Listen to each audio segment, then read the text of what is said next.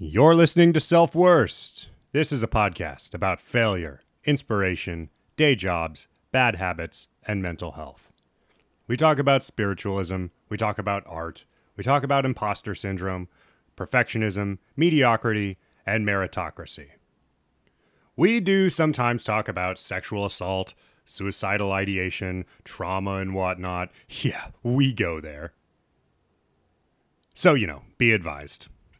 Each week, artists, losers, dirtbags, musicians, degenerates, comedians, actors, fuck-ups, scholars, crazies, filmmakers, veterans, sluts, commies, weirdos, activists, addicts, teachers, fatties, queers, and all other types of beautiful people join me, Brad Pearson, not a doctor, not a therapist, not an expert, in a discussion of what to do with this stupid, sacred life. Are you blessed or are you cursed with a strong imagination and a spiritual thirst? Do you want to confide about the darkness inside? Come and talk about it on Self-Worst. Hello everybody. Welcome to another exciting edition of Self-Worst. I'm Brad Pearson, the host. And we're coming to you from a new apartment. How about that? We have not moved in yet. I'm just checking out some dimensions. I brought over a tape measure and a notebook, making some measurements of the apartment, how our stuff's going to all fit in here. Because it is a little bit smaller than our old place. And we're kind of freaking out about it, not going to lie. Nothing we can do about it now. We signed the lease. It's happening. We're out by Sunday. It's happening. But, we're a little nervous. I decided to record over at the new apartment, so I'm coming to you live right now from the new place, and I'm recording in what I think is going to be my new recording room, which I had some apprehension about because our new apartment, not to dox us, is pretty close to the BQE. It's the first thing you see when you go out the door is like a highway exit and like a gas station, and it's just ugly as fuck. And you can hear the din of traffic. It's like a cheap motel off the highway. So it's not the most ideal location, but it's still Red Hook, and it's still our favorite neighborhood. We're just like the worst block in the best neighborhood. It's how it goes. It's a compromise. Sometimes you got to compromise those things. Is what it is. We're in the butt crack of the best butt in the neighborhood, in the city. I don't know. It's not the best. It's not the worst. So far as moving and stuff, I fucking hate moving. Everybody hates moving. And this wasn't like a super necessary move. I mean, they were jacking up our rent, so it's like we might as well move to this new place that's got a yard and shit, laundry. It's still in the hood. Can you hear that truck? I brought this in to see how bad the traffic noise was without any soundproofing. And so far in the monitor, it doesn't sound too bad. I think I can live with this. So that's reassuring. There's some truck noise. What was I saying?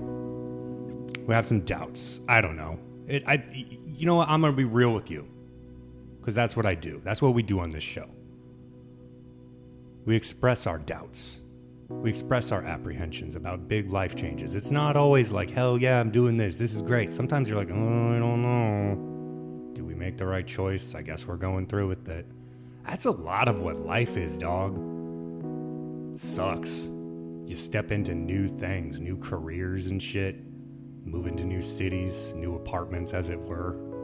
And you're like, I guess. And then, before you know it, things are great, and you've made a home, and you've established an equilibrium. It's just that we're such creatures of habit, Caitlin and I, and we have such a cozy little home, and to uproot it is just, it's a big emotional toll for us. So that's what we're dealing with this week. Just a lot of feelings coming up.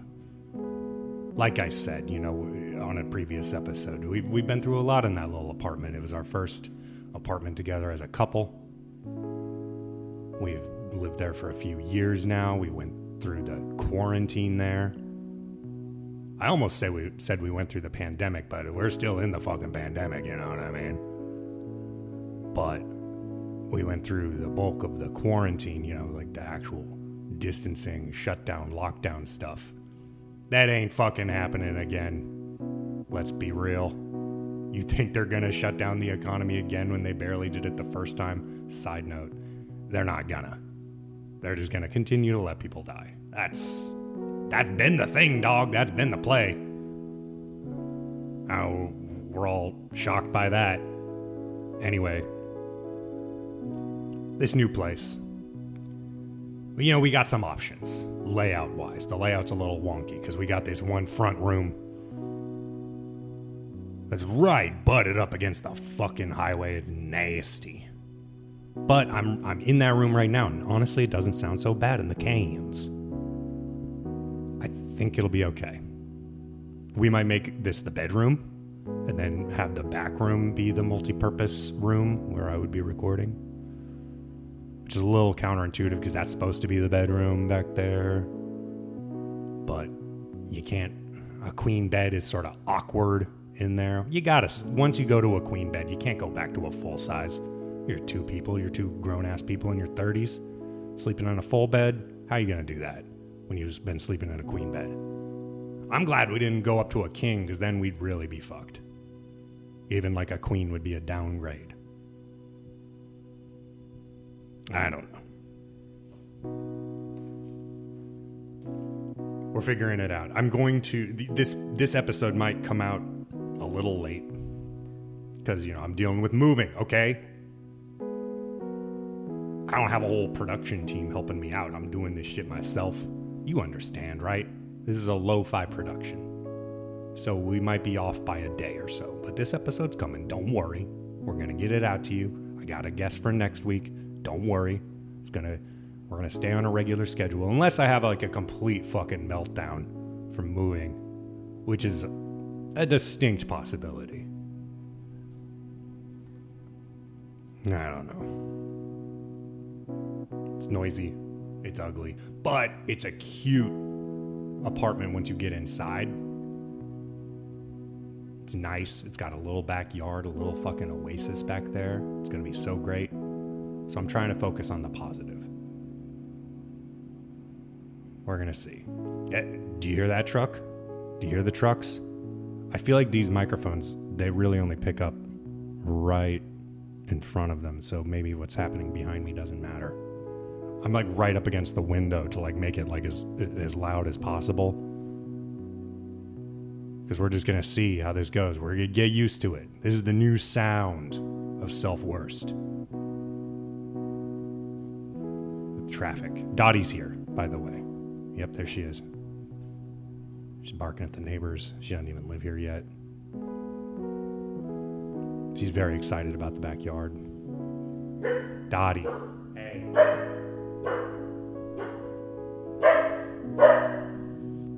She's gonna like it though. Once we get settled in. She's very adaptable. She's more adaptable than Caitlin and I, to be honest.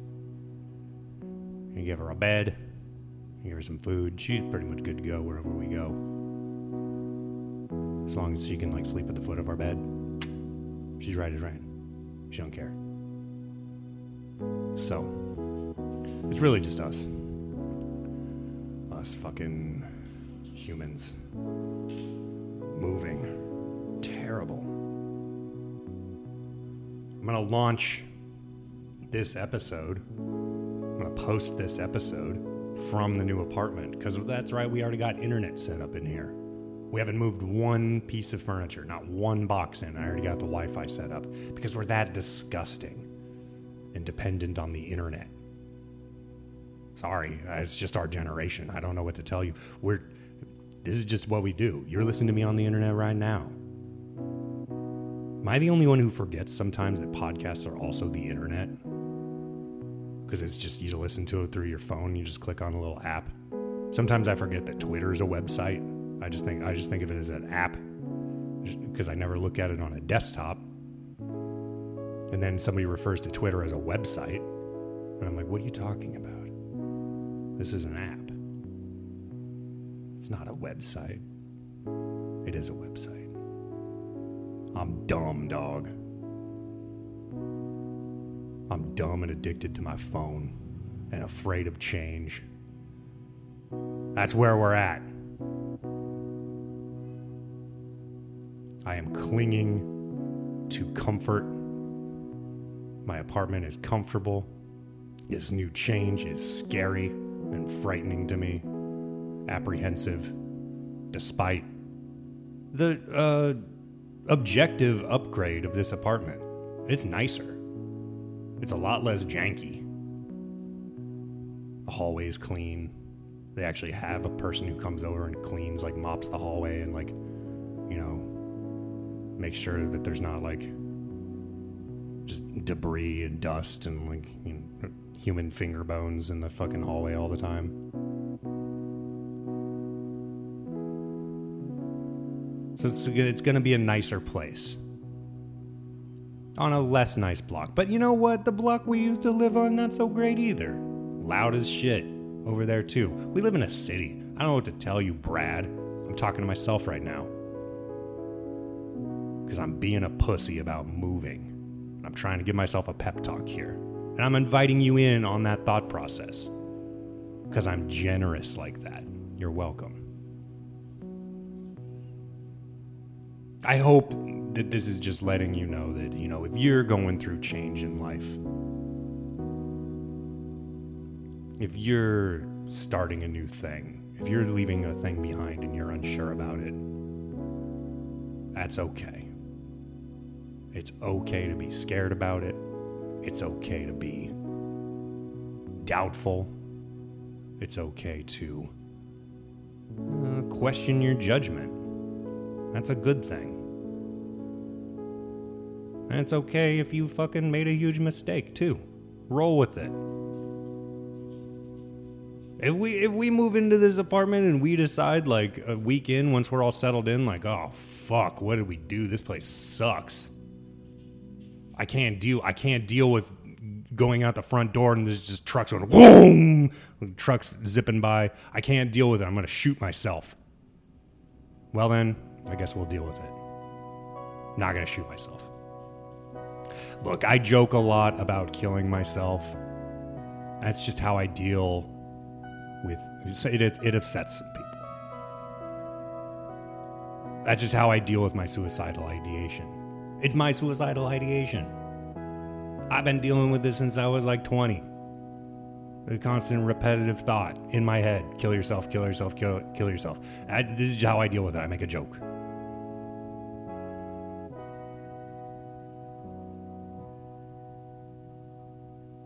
I'm not going to really do it. So I want you to know this now, listeners. If I turn up dead, it's not because I killed myself. It's because I knew too much. I saw something I wasn't supposed to. I had some enemies. So look into it. Don't assume I killed myself just because I'm a guy with a depression podcast. That's not fair. Just because I constantly joke on Twitter about killing myself. Hey, it doesn't mean I'm going to do it. It means I'm joking.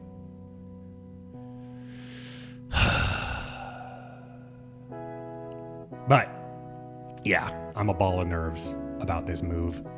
I woke up this morning at about 7 o'clock and just kept my eyes closed even though I was already awake and was like, I don't want to fucking get up. I don't want to move. I'm being a real baby about it. I don't know what the deal is. I don't know if I've ever been this fucking unsure and hemming and hawing about moving somewhere. It's nuts. That's so being so silly. I've moved so many times.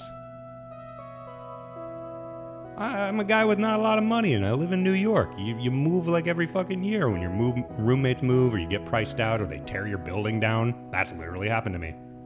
They're like, you gotta move. We're gonna dynamite this place. Turn it into a condo. buy. We're gonna build a big fucking glass bullshit ice cube tray looking thing here. You gotta go. Ragtag group of funky artists. You're out.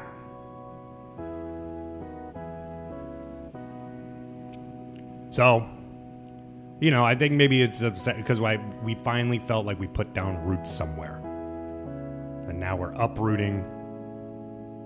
And we're not sure what we're doing, but I guess we're going through with it. Man, young adulthood, am I right? It's nuts. It's a trip. This week, we're talking to comedian and writer Dan Wilber. He's a real funny guy. Real smart dude. Written some books. Read a lot of goddamn books. He's an avid reader. Very smart. Or at least very, learned, bookish. Does reading books make you smart? We'll talk about it. We're going to talk about that. We're going to talk about a lot of stuff. We bring up Robert Moses, who I have to thank for this fucking highway right outside my door. So that's relevant. Fucking Robert Moses. Fuck Robert Moses. Ruined all this shit. There's roads going through neighborhoods right up against people's buildings and shit. Stupid. Guy sucked. You know who doesn't suck? Dan Wilber. He's my friend and a cool guy. And I was really happy to talk to him. He's a very game, guest, down for the whole thing. And you talk to someone, it was like our first conversation where it's just like, oh, we're vibing. I feel like we're vibing. Maybe it's just me. I hope it's not just me. It feels like we're vibing. I worry about that all the time. That's social anxiety, though, right? Worry that I think someone is, I like someone and like, yeah, we're friends, right? We're cool. You think I'm a cool guy, I think you're a cool guy. And they're like, I'm flattered. I don't know. This is a long intro. I've been prattling on because I'm trying to... I'm working through some shit. Clearly. If you've been listening, I'm working through some shit. I'm working through some doubts. I'm a little anxious right now. I'm a little keyed up. We gotta fucking pack and move. It's gonna suck balls. I don't want to deal with it. I just want to wake up and be in a new place, be settled in, and have it feel like home already. Just put me in a coma for like 2 weeks and have someone else set up the apartment. I'll just wake up in bed one day and be like, this is my home. I don't like the transition. God, phone. Who's texting me? All right. I gotta go, folks. So while I'm doing that, I'm gonna go measure the space for the couch and the TV and the bed. Lay down some masking tape on the floor and like kind of imagine in the theater of the mind what the apartment's going to look like. Why don't you listen to this episode with my guest, Dan Wilber? I've been thinking, like, at least when it's nice out, backyard podcast. Oh, yeah. Backyard podcast. Perfect. Yeah. You could make a whole fucking web show out of that. Yeah. Set up nice lights back there and shit, and it's COVID safe. Like, Well, that's the thing that when I'm looking for a venue for another show, I'm like, do they have an outdoor space? Yeah. Just in case shit flips. I want to keep the same have to go time back slot and it seems like things are kind of heading that direction a I think little that's bit. what's going to happen. But, as we sit in a room. Yeah, as we sit closed in an enclosed room. Well, the window is open. Yeah, I think we're fine. So I think we're fine. I showed my vaccine pass before I came in. Yes, that's right. You showed your Excelsior pass. I was vaccinated, obviously, but I haven't been able to get on there because the site we were vaccinated at just isn't on the app. Were you vaccinated out of state? No, just like right over here under like a bridge. Oh, under a bridge. There was just like a guy who had some shit. It was the senior center. It was at the senior center. And they couldn't remember. It was a bunch of seniors giving the shot. They couldn't remember. Well, we who went they first gave it to. we went to the beach that makes you old, and then we came back, and then we dressed as seniors, and then you went to the beach that makes you young. Yeah, we went to the other beach that made us young. It was If a only whole. there- There's a lot of travel involved. It was not advised during COVID season. Yeah, I feel like there's got to be a beach where they'll just give you the COVID vaccine. You don't need to go to the... Well, there are beaches that give you COVID for sure. Sure, That's for like sure. most of the state of Florida. Yeah. That's where that's happening. Very scary. But yeah, I don't know. I've been thinking about putting together a comedy show here in Red Hook. There's a couple going right now, the one I met you at, at the taco place. And yeah, that's like been a big, I don't know, a big get has been like, let's look for a place that has an indoor-outdoor space. I was looking at Right. Jalopy. They have an indoor-outdoor space, and they're like, you know, it's kind of like a crusty performer spot. And like, that might work. I don't know. We'll see. But, you know, yeah, outdoor stuff I think is going to be kind of a premium. Now, is crusty performance spot, you mean like it's a crust punk only show? No, not necessarily, but it's like a lot of people who look like they've maybe you know, rode boxcars as a hobby. You know, like people our age yeah. who have like done the hobo thing, which is always Sure, an the option. old- Nobody from our generation has ever had That to do phase. Yeah, Yeah. we all know that phase. I think there's a couple people in our generation who genuinely did have to live in their cars. that. Sure. Oh But- yeah, they've been on the show. I've had a couple. Of Yeah, guests yeah, that yeah. had to Like live I in know their a couple cars and people stuff who like are that. who live that van life Yeah. and they own it, but I'm like, "Oh, you literally can't afford rent." That is being homeless. But no one our age, you are correct, is living like Is like living like full on, you know, Tom Joad like. yeah, well, no one hobo can. You kinda. can't hitchhike anymore. You can't. People are too smart. Well, I mean, also, yeah, there's like the secure like camera situation. You can't like fucking. It must be a lot harder to skip boxcars. I don't know though. Like some of the people I know who did it in like college were pretty dumb. So maybe they could.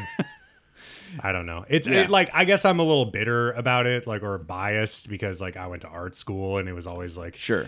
It was always this case of like, yeah, we just we didn't spend any money and we just got on a boxcar, and it's that crust punk thing of like taking a Yeah. fucking freight train across the country and then like calling your folks and like arranging a flight back home or some shit. Like Right. Well, you I'm always had just- some sort of safety net. Like it was never out of necessity, is what I'm saying. Sure, and I'm just was thinking always- of all the times where I was like, I gotta get to this place, but I had planned far enough in advance that I got $1 megabus ticket, Yeah, and then I was like, well, this is the way. This is a free ride, basically, pretty much. and it's the same. I'm like, this is the same as flying, and it's not. It's No. terrible. But it's not so I'm like, bad. It's not like a Greyhound. Have you ever been on a Greyhound? oh, I've been in a Greyhound. Jesus for Christ. sure. The worst part of the Greyhound is the stations. Yeah, The stations are not in the nicest parts of town. horrifying. Like Yeah, you're taking your life in your hands to go out wherever they stop. They're like, "Here's a McDonald's," and I'm like, "Can we can you move closer to the door?" the first bus that I took across like state lines by myself as like kind of a grown up. I was only must have been, I don't know, 20 or something. I was fairly young. I took a bus from my hometown, Lincoln, Nebraska, up to the Twin Cities, and it was a Greyhound, and I'd never been on any kind of just like transit like that by myself. And I would not recommend starting off that way. Although everything that happens on the Megabus, I'm like, this is great. This is totally fine. I don't Yeah, care. it's Like totally this is fine. not that big of a deal. I had to sit facing someone once on the Megabus, and I was like, "It's still not as bad as." Yeah. Greyhound. No, it's fine. Like occasionally, like what's the worst thing that happened on a Megabus? I used to go back and forth between the Twin Cities and Chicago sometimes, and like a lady threw up. Right. But like she like got it into a thing, you know. She was just like not feeling well and just like pulled out a Yeah. bag and was like, I need Yeah, to throw up. we've And I all was been like, there. Okay, sure. I want to She's preface having a this day. with this story has no ending because I was a wuss. But when I was like 18, I took a Greyhound.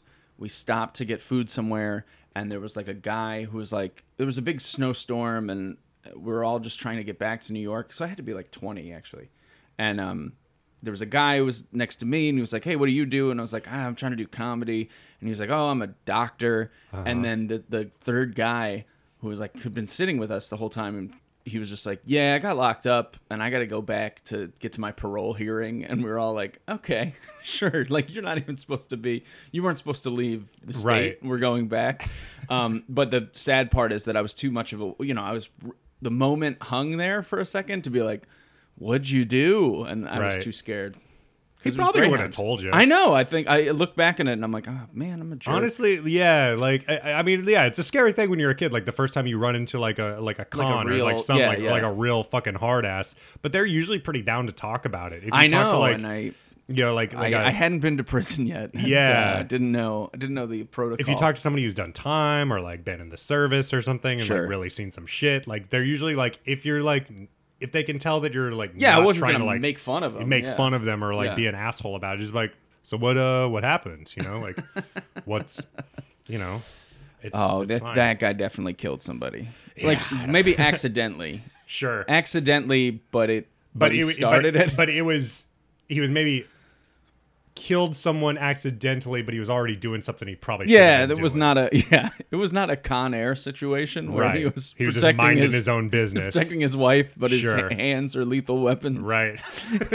He just straight up was like, I didn't mean to hit him that hard that many Right. times. Right. And they're dead now. Or he was dealing drugs. I mean, he's probably dealing drugs. Anytime, like 9 times out of 10. I mean, that's what your podcast is about, right? Most of the time, like it's people. The system. The system is not great, and most of the time, it's just people selling drugs, and they don't Yeah. really need to have their lives ruined by prison. Well, I did have an experience where I was hanging out with a guy in Cleveland, and we were going to stay over at his house, and he had done 2 years somewhere. That's all the information I want to give. But he said, I remember just being like, man, this guy's so cool. I can't believe like they would just throw him in jail. I did like a very college educated white dude thing, Right. which is to be like, the system, man, the drugs. They shouldn't have busted him just for 2 years for drugs. And they're like, he shot somebody. Like, he straight up shot. The guy didn't die. That's why he Right. only got that many years. But he like, yeah. Right. So I mean, Where did he shoot him? he yeah. Like what I part don't of wanna the talk body? about it. I don't want to talk. about it. Okay. Yeah. Sure. The guy was going away. He was running away. So that's So where he not shot. a great way Not to a great way to not a shoot great somebody. way to shoot. Okay, Yeah. that was like if you like went for the foot or something. If you're just like trying to make a point. No. Like, It was not that's- a no. It was sure. was a If you're like rip-off anywhere for the situation. vitals or like anywhere in the back, that's not yes. cool. And he's reformed now and Sure. he's fine. But I just remember that moment of being like, oh, I don't want to stay here. Yeah, no, I was my first Greyhound ride. I was a real fucking country bumpkin, and I was just like a real sheltered little white kid, and got on like I was at the station. I was kind of like, I've never been to this part of town before. Like I've lived here my whole life, and like where are we? I'm not quite sure. Okay, and then this guy, like he was just like talking too loud and just being kind of weird and like is all slurred. And I was like, oh, maybe he's a little drunk or whatever. And then he like we go to get on the bus. Yeah. We, like line up to get on the bus. He picks up his suitcase and it opens up and just syringes just clatter out across right. the entire thing, like across the floor. And like he was like, oh, I'm diabetic. Can you help me pick these up? And like I like took a step towards because like they had covers over them. You know, they weren't right. needles They weren't out. used. Yeah. They weren't Oh. used. And he was like, can you help me pick these up? And like I took a step forward, like, yeah, I'll help him out. right. And then this like other guy just sort of like stopped me, just like put his hand on my chest. Like, Yeah. Mm-mm. And then they just started like kicking him under the vending machine. They're like, you got to get this guy off the bus. Like, don't Yeah. let him on. Like, it was, but I guess he was going up to the Twin Cities to like go to, I think like a methadone clinic or Right. something. So he's like trying to get right, but I don't know. Yeah. Anyway. Yeah. I mean, it's We got him there. They almost stopped. They stopped the bus and like almost had to throw him off at some point. But like they were just like, if you don't be quiet, like it was Right. like overnight. We're Because somehow so- that's the other thing about fucking Greyhound. They'll somehow make a like 6-hour trip last 2.5 days. Sure. Yeah. I was on that bus for fucking ever, just to go. Like that's a 6-hour drive. Yeah. It's crazy. I love that we're just years. I'm going to say not even years. We're months away from that kind of thing happening on an airplane. Where like Is it, it's stopping. like syringes. syringes and just somebody that shouldn't be on the plane. I'm surprised that doesn't. I guess you have to go through like Would they catch needles, syringes? I think they would catch needles and probably- syringes. And yeah. I wasn't thinking about security. I was just Right. thinking about the cost of airplane fare and how just every day I'm just seeing another video of someone, getting taped to a chair. That for guy being got taped to the unruly. chair. But there was a Spirit Airlines. Yeah. There was a bat on board, and you're like, when is it? It's like we're almost to airfare being Greyhound level, and you're gonna have like, Yeah. I want to pay for a completely separate. I mean, I'd almost I take need to that. go on if there was Delta. if there was like an American equivalent of like Ryanair where it was like $1 a flight, Mm-hmm. I'd hang out with some pretty ratchet people for a few hours. Yeah. So long as I knew the plane was going to take off safely and land safely. Right. Like, so long as the mechanics of the plane are fine, I'm not worried about that part. That's Spirit. But like, once you get on the plane, there might be some like shady people. Oh, you're just gonna have an That's- uncomfortable flight, but you could take Spirit. And, Sure. And don't take a bag. You have to not take a bag. Try Right. to like, just as soon as if it's just you and your street clothes and you can get on a Make plane. you check your wallet. Yeah, they check your wallet. And Yeah. It's $25 a wallet. They take it insane. directly out of the wallet. Yeah. They're a terrible company, but yes, that's exactly what we're talking about. Ugh. Should do it. Okay. Dual prop plane. I have been on a prop plane. I've been on a prop plane. Terrifying. It's terrifying. They're It's like, loud. Wait, we're doing what? Yeah, that's how New York to Buffalo. You get on a prop plane, Yeah. and I was like, I don't ever want to do this again. I'm just gonna drive, or I'm gonna take a bus, or It just seems a little bit like, why are we still prop planes? Or Why- I don't know. prop. I haven't. I'm not like one of those like big like plane crash statistic guys. I don't really care. Oh, I get frightened every time I fly. I'm like, yeah. I mean, Think about it. I don't somehow. It just doesn't like. I'm afraid of a lot of fairly irrational things, but just like vehicles, just like don't scare me. They I don't guess. scare you. Yeah. I found that if I talk to the person next to me for a minute, Hmm. and I hate to out myself as a person who will talk to you on a plane. I've talked to anybody who seems like they want to have a conversation. And it could be a really bumpy ride, and I'll just be, what's up, Jeff? Cool. Right. Yeah. All right. Yeah. Well, we're not going to die because I'm sitting next to Jeff here. Right. But anytime I've like been in my own little world and I'm hungover and I'm in a bad mood and I go and I sit on the plane, I'm like, I'm the main character and this is the end. Right. It's that main I'm character stuck. syndrome. Yeah. You don't want to be there. You want to be next to somebody who has a family and something to live for. Just Right. putting that energy into the universe. I have a friend who he's gotten better, but he used to have to talk to the pilot. Oh yeah. Like he's just like, if I could, he if like I had stops thought at the about it. doorway and he's like, I need to talk to the pilot, and just like, and it was like, what are you gonna find out? What are you gonna find out? Yeah. Well, Like, anything he could find out. Would What are be you gonna ascertain from talking Right. to the pilot for 30 anything seconds? that he could that's not stereotypical pilot is just like a problematic Sure. thing. Like he shows up and If it- it's like a Stevie Wonder opens yes, the door yeah, or yeah, it's a something. very, very young person. And you're like, I'm not gonna do this. It's like the teenager with I the gotta go. croaky voice. Yeah, from the yeah, like, yeah. Oh, I And think you're I like, can how do old are it." you? He's like, I'm 35. You're like, I can't be on here. Right. It's Yeah. just Michael J. Fox. He just looks young. He can just play a teenager for most of his career. Yeah. I've done enough comedy. I just realized that I have been in a bar late at night where a pilot is getting hammered, like after the show. And he's like, I got a Sure. flight at 6 a.m. And I'm like, oh my God. How I'm am I never gonna flying. I'm hit like, the and what air- autopilot takeoff button. yeah. Yeah, it's not actually that bad, but I'm like, oh boy, what airline? What airline is that? Okay. I'm not going to fly that one. Sure. Ugh. Anyway, Main character. So you read a lot. I do read a lot. Tell us about that. as you can tell. Yeah. From the sound of my voice. Yeah, I mean, you do So have readers. a bookish look. I'm not going to lie. Well, I was don't know emailing what you. it is exactly, but you have a bookish look. I'm tired. That's what it is. I look tired, and I haven't shaved my neck beard in a while. I gotta. No, but you just have like an English teacher, English major sort sure, of vibe. sure. Yes, I have a messenger bag with one moleskin notebook, and that's all that's in there. That's the only functional stuff that's in it. I do read. I'm trying to get to 50 books this year. They can be any size or type. And How do 50 you do that? How do you read, Dan? First of all, I'll tell you. Okay. It's just so funny because I was emailing you today, and I know some of what I wrote to you, and I was like, I don't think anyone thinks I'm bookish. And then you are immediately like, you look bookish. No, you look got like a bookish vibe. So this is what I found out right before COVID happened. Now that's all we have to fucking say. I have to be like, in spring 2020. Sure. Right before we went under, I think it was New Year's, NPR did a, like, here are 5 ways that you can read more.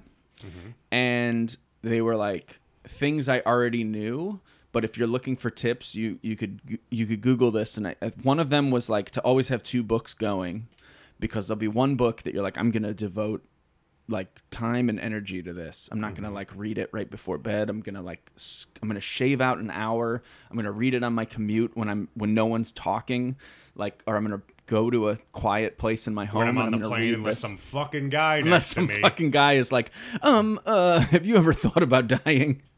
Trying to read. Have you ever had a dream that a plane crashed?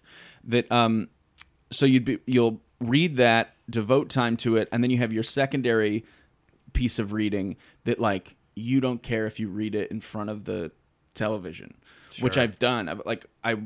When basketball's on, I sort of half watch it, and I try not to watch any other sports because I can't have my entire year have like a TV on. Sure. But I'll watch basketball, and so when there's a game on, I'm like, this game's not very interesting. I'm gonna read 30 pages of this book with it on mute, or I'll just keep the sound on. And there are some books. How do you do that though? Because it's like, my dad does this. Yes. He fucking reads a book while he has the TV on full volume. Yeah. Now, to be fair, my dad is a boomer and also is a little hard of hearing, always has been, right, like since he was a kid. So I think maybe the TV like tunes out. Like, I don't know, but like, just for me as like an ADHD person, I'm just like, I can't fucking look at a page if there's anything else going on. I have to be like in like a white room, like you keep like one of the, like, the psychic X-Men. If they ever get captured or something, you have to put them in like a glossy white room. Yeah, you have to. That's where I need to prison read. Just for one person. Yeah. Yes, I used to feel that way. And what you're talking about is being precious about books, and they don't deserve it. Now that I've seen how the sausage gets made, not every book was written in perfect silence. I know some people who wrote their novels on the subway or on Amtrak, which is actually apparently meditative, and they give people, like, Amtrak does like they'll do a residency where you can go cross country both ways. That's very romantic. It is very romantic. Do you have to type on a typewriter the entire way? Yes, I don't know if you have to do that, but there is something meditative about a train. You have to be like a little bit twee about it, though, yes, right? Okay. Yes, but if you're taking a train. Well, but by the end of that trip, you're disgusting, and you actually are riding. That's closer to riding the rails than whatever the our friends did. Then the other thing is if you can stand it, is audiobooks. And for me, I love audiobooks. I'll do like three maybe 4 audiobooks a year, but I'll also mix it with the hard copy, which is a mistake, because then I'm just like reading in a like a British person's voice. Sometimes I need that. I know what you're saying. Like, I love audiobooks, and I mean, I want to get into this later, but like the idea that audiobooks are different somehow than reading the actual book. Like, there's a snobby fucking people who are like, it's not, you didn't actually read it. Fuck you. Right. Anyway, sometimes I will keep the like a hard copy nearby. And for me, it's simply so I can picture how certain names and stuff are spelled in my head. Right. And like things like that, where like if it's read to me a bunch of times, I just read the audiobook of Confederacy of Dunces. Sure. I could not tell you one character in that book. Yeah. I can tell you what happens. Yeah. But I don't fucking remember. Ignatius is my dog's name. But that's after it, Ignatius J. Riley. Yeah. Unless I see the word written when it's like a proper noun or something, I can't. My brain doesn't take it in. Yeah, that is an issue. There's different ways. I just did this as a mix with an Eric Larson book, and Eric Larson's just great. Like, it's already cinematic. the writing. So it almost feels like cheating when you're reading it because you're like, I'm just like watching a movie right here. Girl with the dragon tattoo guy? No. That's Stieg Larsson. Stieg Larsson. He's dead. Okay. Eric Larson is the guy who made A different Swede. the Devil in the White City. Okay. Which is H.H. Holmes, and then the other side is Olmsted making the Chicago World's Fair in 1893. It's really interesting stuff, and it's the easiest read you will ever read. But what was nice about it, I was reading the Churchill one, and there's just so many like German names, so many German, the Nazis are failing to love to see successful. Oh my God, it is really fun. Yeah. The Schadenfreude, as they'd say.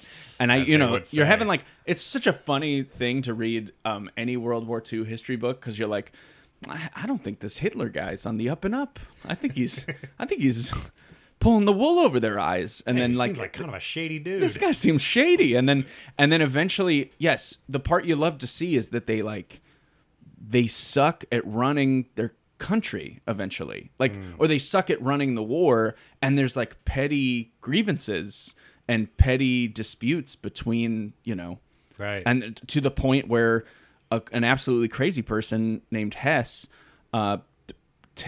charters his own plane and takes it to, I think he goes to Glasgow. He tries to go to Glasgow, and is that right? He goes to the UK, right, and he tries to negotiate a separate peace for Germany because he's like, this Hitler guy's fucking crazy. He's bad news. And right. and it was like a big embarrassment. And I never knew about it until I read this book. Wow. And just that I wouldn't know I wouldn't know how to pronounce Goering.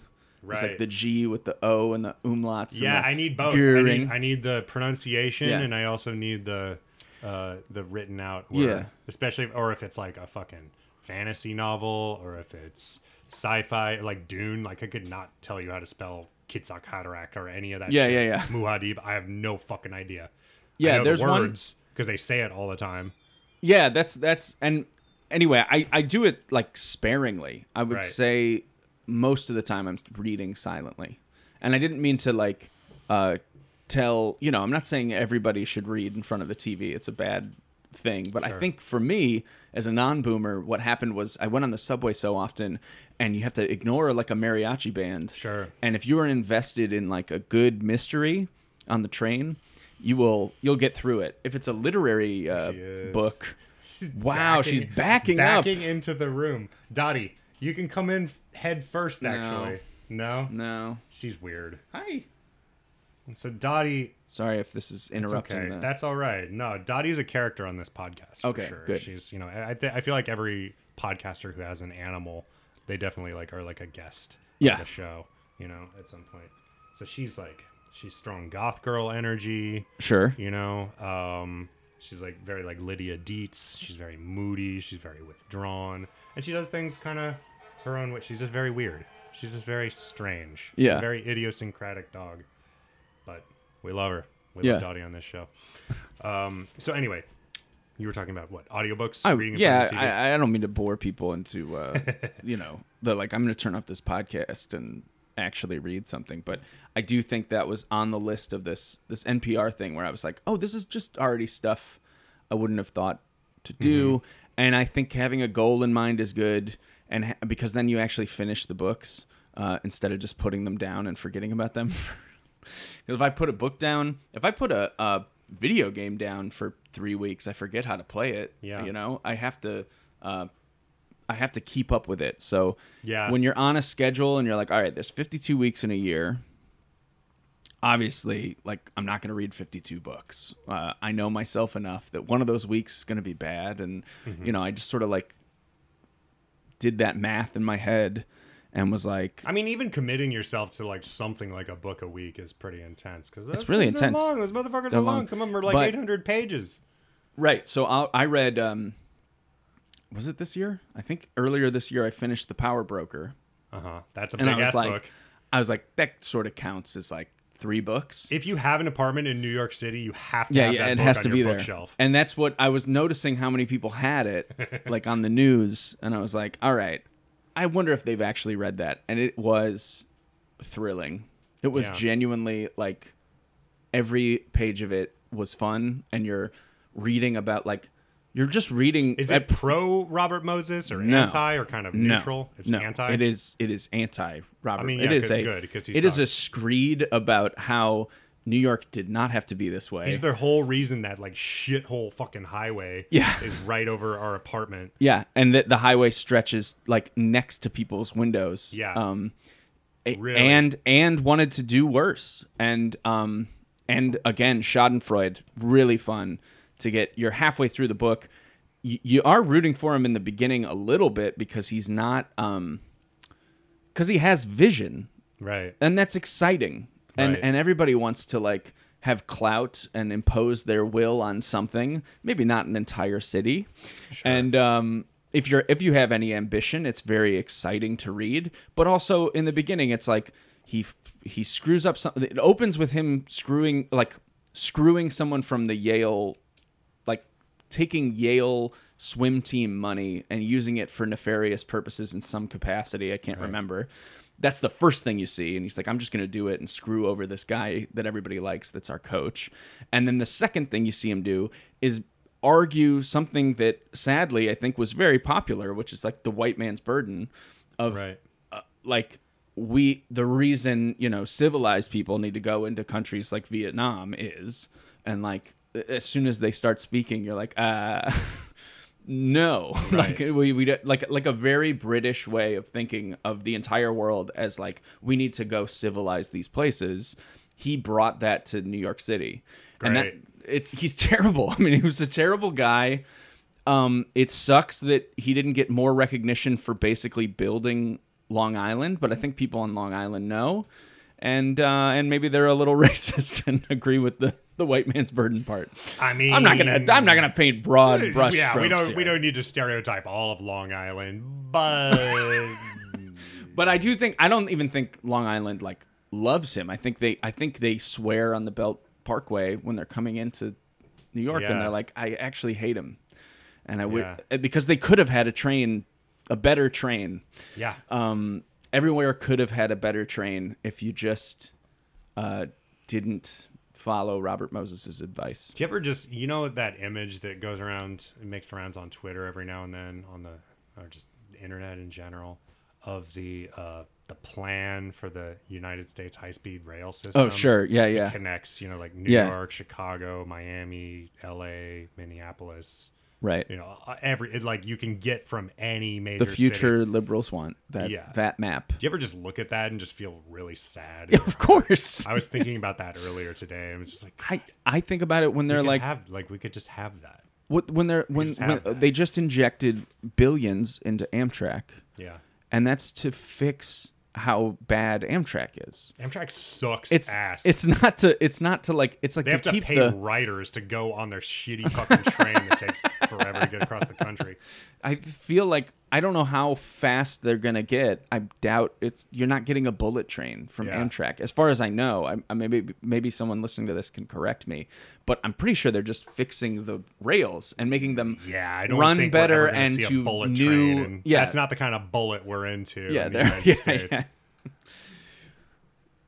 So yeah, that does make me sad. And it makes me sad that if it happens, it'll probably be privatized. A really fun thing is that Elon Musk wants to make those underground tunnels of electric cars only. And if he had read The Power Broker, he'd know the more lanes you add, the more traffic there is. It's just a weird conundrum of city planning that you go, well, there's a four lane highway here, add a fifth lane, no problem. Right. More cars show up. They're like, oh, there's more access? Well, then I don't have to use the subway anymore. Fewer people use the subway gets worse, more people buy cars, more congestion.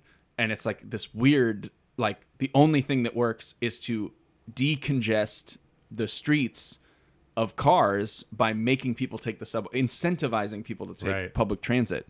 And that gets done by like fucking putting money in the subway system, right? Making the subway nice. So you're saying the answer where like a tunnel that is one car's breadth, so one luxury car can go down at a time is maybe not the best. It's probably not the best solution idea. to mass transit. It like one car at a time through a tunnel. isn't the 1 best 3. idea. You know how? Yeah, you know that. Just like thinking of a single sperm coming out of a urethra. You're like, you know how men can't.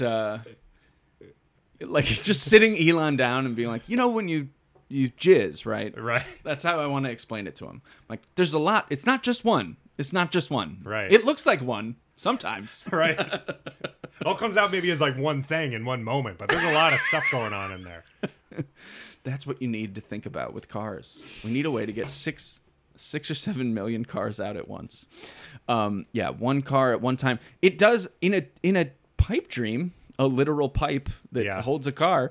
It's a great idea because you're like, oh yeah, there's no emissions. There's no one's like getting sick down there. No one's. Sure. It's not a hole that smells like gasoline or whatever. But you just all you had to do was read the power broker. Yeah. Also, just like you could also, since you're making the tunnel, just make it a little bigger. Yeah, just make it a little bigger and just run a train through that bad boy. Yep. Think about that. Yep.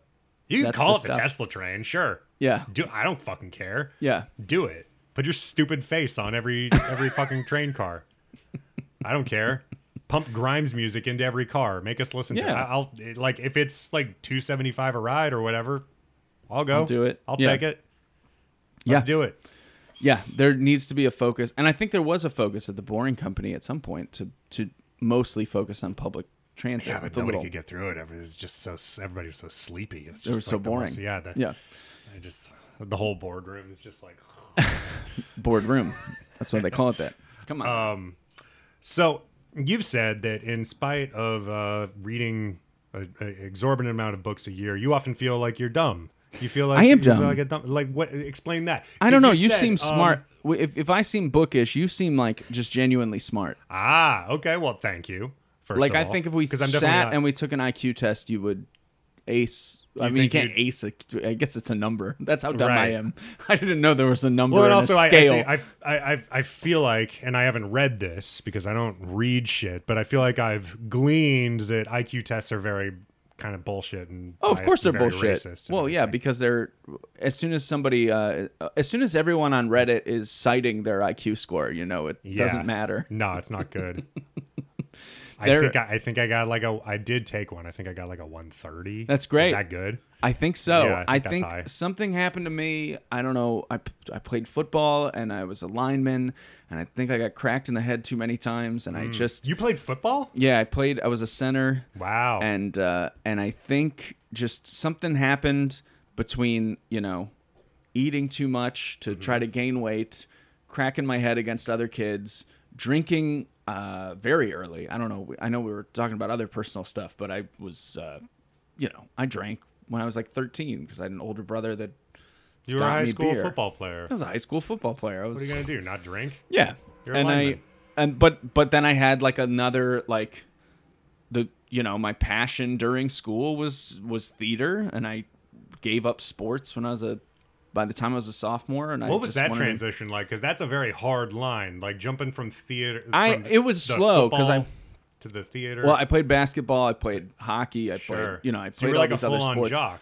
I was a full-on jock, except that I was always a goofy. What did you do to get the theater kids to trust you? How did you? What theater kids love jocks? Yeah. They told me when I quit football, my fucking director. I'm sorry, I'm saying fuck. That's this okay. Is why this is how I know I'm dumb. Is that I have to like emphasize things with a fucking listen. Oh no, go back and listen to the episode I recorded with Will Winter. It's just him and I just going like fucking Cleveland dude. That's right. I love Will Winter. You hear that, Will? Okay. We love you, Will Winter. I'm wearing my Bone Thug shirt for this podcast. We didn't even get to your backstory. You're from Cleveland. I'm from Cleveland. You were a football player in Cleveland. Cleveland. Ohio is very much Texas in its own way, where they love football. I mean, I feel like Ohio football. Oh, I'm from Nebraska, dog. Yeah, they love football. The Midwest loves football. Yeah. It's very important, especially because of OSU, Notre Dame. Mm-hmm. Yes, Nebraska. The Huskers. Just like I feel like people get it in their heads that it's just Texas, in my mind, just because of Friday Night Lights, I guess. No, Texas is, Were they in the same division?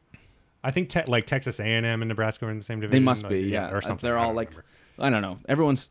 It's been a long It's a time bad since I've paid sport. It's attention. bad for people. It kills them slowly. Fun to watch. Fun though. to watch. Everything's fun to watch. Anything Yeah. that's fun is actually bad. Yeah. Smoking, yeah. driving fast cars. Yes. It's all bad. Spreading disease by going to big parties. Yeah. I mean, it's all everything you have to risk assess now. And I was just only bringing that up to give the context that no, I was never like a jock. My brother was a jock, but my brother was also like. I guess there is smart a and- difference between jocks and people who play sports. I just They, played sports because people played sports. Right. And then I also was in theater forever. And theater is like, sometimes theater is like once or twice a week until the main, they're like, memorize your lines, come do these rehearsals. And then there's like 3 weeks where it's very intense and you're just around all those kids. Right. And it's like a high. It's like really fun, and you get to do the play every day. And you're not actually learning how to act. You're just learning how to memorize. Right. And then you start to think about it, and you grow up. And I really wanted to do it. Like by the time I was like 12 or 13, I was like, I really want to do this. So I ditched basketball. I ditched baseball, which I fucking hated. Which also made me feel dumb and not good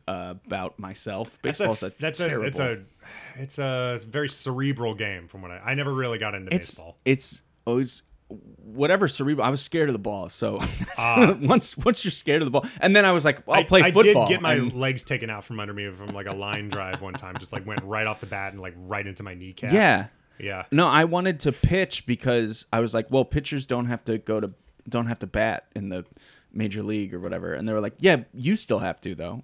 Like you're a little rec baseball kid. And I was like, oh, my plan has been foiled.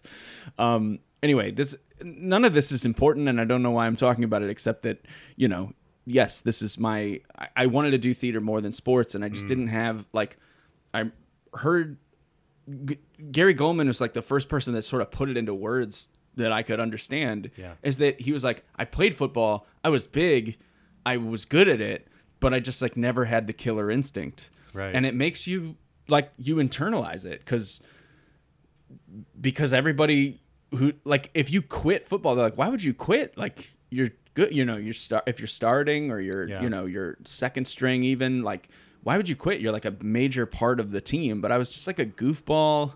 I didn't want to, like, if I was like just a testosterone driven, like I want to fucking just devour people on the field, or I had ambitions to like be a running back or be a defensive end or something, like if there was any ambition to it, I would have kept doing it. But I don't feel it. I don't have like that drive to. And now I look back and I'm like, basketball has finesse and there's shit talking and there's personality to it, and there's like all these things that I love about basketball that I'm like, yeah, that's it. That's like my You're sport. more of a and basketball guy now. I should have stayed in basketball that whole time. Yeah. And I'd be thinner too, and I wouldn't have knocked my head against, I mean, it's just bunch of basketball fat players. guys. They're all slim. They're all like real slim, tall, they're long just- arms. They're yeah, built they're- like me. They look like I maybe could have played. I never did. Yeah, you swimming. should I just go like out was there not and try very it. like physically. I don't know. You don't When I was a run or kid- anything? You no, look I like do. you I do run. now. I do. Yeah. I do kickboxing. I do kettlebells. I do pretty Right. intense workouts, but like that's been fairly recently. But like when I was younger, like I was very much just like, no, I'm an artsy kid, and like and just like felt this like sense of alienation from all the like the jockish kids, and was just like, I don't do the sports thing. Like, you know, it was like one of those. Like I felt like I was like too good for sports or something. Like bullshit. I was like, I don't do sports ball. Like I was like that fucking insufferable. Asshole. But it's just funny because if I weren't in Ohio, I would have done that. Yeah. If I was anywhere else, if I was in Texas, Ohio, I guess maybe Nebraska, it would have happened to me too. But if I didn't have an older brother who did it, I probably would have been, I would have just been like a weird. I would have worn a beret. I never got pushed. Smoked. My parents never encouraged any kind of like sport, like art, athletic development. I was just like, that's not my. Maybe that's not my thing. It's probably fine. It's fine. It's fine. I don't know. I'm in good shape now, so yeah, you look great. Thank you. So I don't know. It was something that I had to like being in Lincoln, Nebraska, the football culture in Lincoln, Nebraska is so oppressive and so huge because it's literally the only thing that like puts that city and state on a map is because Memorial Stadium is there. And like especially in the 90s, I was about 10 or so, like mid 90s, when the Cornhuskers were like on top. It was like the biggest thing in the world, and like I had just this moment of like, oh, this is too, like, I can't. And I also just felt like I'd get murdered in a football field. Like I just couldn't do it. But yeah, so you transitioned from I was just always a theater kid who happened to play. How long did you get? Were you involved in theater stuff? I was in theater all the way in through college. And then there was a show in college that I ended up, like, I remember the last thing I did was that I said no to a show. It was like too big of a commitment to do. They were like, you got to be here every day and you got to want it. And I was like, oh, well, this just feels like sports now again, where I'm like, I'm studying, I studied classics in college. I went to study film. I didn't understand it. I fell asleep during every movie. I was like, this is visual art. I clearly am just a writer. So like, I clearly want to write screenplays and novels and everything else. I'm just going to study like literature. And then on the side, I was like, just doing things in people's movies. And I was doing little theater gigs. And I did theater, like, I guess the last, I still did it in New York a couple times. I did like, I'll do play readings. I'll do, and I'm in SAG. I keep fucking SAG, forgetting. not Actors Equity. Actors Equity is the theater one, right? But SAG is like, I don't know why, and I should have prolonged my entrance into that union so that I could do some more smaller gigs, right? Because now it's like I gotta go book a movie or just sit here. Or I could make my own shit, which is what you should be doing. If an ambitious comic is listening to this and they're like, what should I be doing? You should just be making your own stuff all the time. Yeah. And not be like, oh, I need to go submit to the Sex and the City reunion. I gotta get in there. I gotta get a speaking role. And speaking of comedy, I apologize. What got you into? That's okay.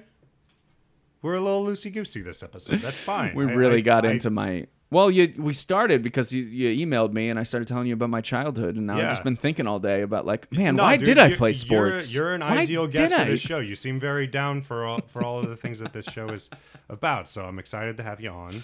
But okay, I won't apologize again. Comedy. What got you into it? I went to Bard College, and the week that I showed up, again, I feel like this is a lot of... okay, people don't know I'm smart. People don't know I'm dumb. People don't know I'm secretly sad. People don't know I'm a theater kid when they meet me. It's that I got to Bard and I was like, people don't know I'm funny. I've been funny my whole life. People don't know I'm funny. I'm going to go do this open mic. And I had not watched any comedy except for like Chappelle and Louis Black. And like, that's it. Like I'd seen like... I knew who Patton Oswalt was. I'd seen his Comedy Central Presents, but I didn't like know what he was doing. I just like had seen bits. I'd seen like Greg Barrett's special and like meant a lot to me as a youth, but I didn't really like think about doing stand up until I got to Bard and Kate Berlant was there and Raphael Bob Waxberg, who made BoJack, and he saw me do stand-up and he was like, wait a minute, you weren't already doing stand-up? I was like, no, this is just, I wrote like a new 15 minutes a week. Right. Because I thought I had to do new material all the time. There were no podcasts. There were 3 books. I bought all of them. Right. I tried to get like really good at comedy really fast. And it was just from like meeting them. There was, and we just said like, let's do this every week. Let's try to do material. This was at Bard? This was at Bard. It was just like a little like cafe. And Raphael had been doing sketches with Old English and he wanted to branch out and like host stand up, and I would just like close out the show every time. And it was great. I mean, like I think back in it and I'm like, I hate all the material, and I hate I hate I hate who I was, but I love that I was myself. Yeah. And I was on stage and I was like, this is great. And I can look at the tape and not cringe because I'm like, yeah, that's just me talking. The tape you still have the tape? Oh yeah. Oh man. There's like, how old were you? I was 18. Wow. Yeah. I was 18 and then Kate left. Right. She went to New York. I sort of put it on the back burner, and then I got a job at this comedy club. I interned. I just asked them, "Can I come and work for you?" This place called Comics with an X, which was on it was in the Meatpacking District on 14th Street and 9th, and they've gone under since. But the person who I met there was Cambry, who runs QED now. Runs it. She owns it with Christian Finnegan, and they were like my entrance into New York. And once I worked for her my sophomore year of college, and I just sort of saw like how a comedy club works, and it was like a swanky comedy club. They sadly went under, Right? And with a name like Comics with an X, come on. And it was, and I'll say it partially my fault because I was the youngest person in there. I should have been telling them, hey, this is how you run a Twitter or whatever. But I didn't do any of that. I didn't help them enough, and I blame myself as I do with most things. But that was my once I had worked there, I was like, yeah, I'm just gonna do this forever. Once I had seen New York, how New York comedy worked. How long after that did you wait? I'm sorry. Where's Bard? It's upstate. It's upstate. Okay, I thought Annandale on Hudson. Sure. Steely Dan. So it's Beastie Boys. Let me list a couple other. Chevy Chase. Okay. They're all yeah. Yeah. Okay, never mind. First two were good. Just a tiny, I think there's 2,300 kids, and they have a grad school now that's new. Anyway, Yeah. a bunch of kids just go there and so then smoke you moved pot. to New York and you started doing comedy. Yeah, and I started coming down to the city to meet comedians and do shows, just sort of very haphazardly, would do mics. And I would just meet oh, this person's funny, I'll bring them up, and I would bring them up to Bard, and then it was I was the big man on campus because I brought fucking Hannibal and Kumail up to Bard, and they were people didn't know, and then a year later it was that year that they were. I mean, they were already on TV and stuff, and it was just because a college gig is different than a shitty. I'm not saying. Right. I'm just saying it was the same as inviting them hey, just come way uptown. Right. But I was like, hey, come on this train for 2 hours and the school will pay you too much money. Yeah. And will feed you, and then you can go home and be like, I did an hour, and I didn't realize what a gift I was giving them. I thought they were doing me a favor. I'm not saying I sound so rude. Right. I sound like I'm name dropping, and then I'm and they should be fucking grateful. I made them. That's not what I'm saying. I'm saying that it's so easy to make a comic, speaking from experience, make a comic feel good. And it's give them a beer, give them some free food, open the tab and pay them. And that's it. And if you can pay them and then give them an exorbitant amount of time they could not find in front of a good crowd, they could go do 30 minutes somewhere in New York, but it'll be in front of 6 people, and that sucks. But if you can get a bunch of 20-year-olds who are probably drunk and high into a tiny room, and it feels like a nightclub, and you fed them and you paid them, they would have done that show for free. But you just gave them this gift. And I remember at the time being could you please, I just really would like my show to be good, and I'd love you to come up. And they were just so gracious and so nice, and they absolutely wanted to come up. So yeah, by the end of college, I knew a bunch of people in New York. And you mentioned going to Bard helped erase whatever kind of toxic thoughts you had about masculinity and everything kind of growing up. Can you talk a little bit more about that? So awakening transition. You're getting woke. For context, I went to a Jesuit school by choice, which was. You weren't raised Catholic or anything? Deep mistake. No, I was not raised Catholic. You were My parents were I want to get into this. I was I got to get in there. What the fuck? because it was a very good school. Yeah. And I didn't feel this will really. I remember being in like seventh or eighth grade. They were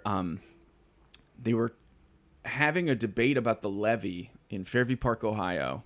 And, you know, like all these old people in Fairview Park, Ohio being like, I don't want my taxes to be raised. And it became like a political awakening for me that I was like, oh, there's a bunch of old people who live here who don't care about me specifically. Like, Right. don't care what happens to my school. And then the school did all this propaganda that sort of shot themselves in the foot. It made some kids like love their school, but it was about like, hey, we're all in this together. You need to like go tell your parents Sure. to like, because if we don't have money, all the good teachers will leave. This school will start to suck. You won't have like band anymore. And it was like a real like Mr. Holland's Opus level. Like we're going to go and budget cut everything. And so Right. there's no sports and there's no art and there's no math. We're not going to have math anymore. And I was Right. like, I think this school's going under. And my best friend was a year ahead of me and he was going to St. Ignatius in the fall. And he was like, come like see this place. Like you're going to, you know, my brother went here. My dad went here. He was like legacy.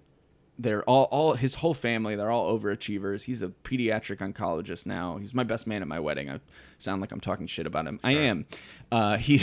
He deserves to be taken down a peg, but he was an overachiever then. He's an overachiever now.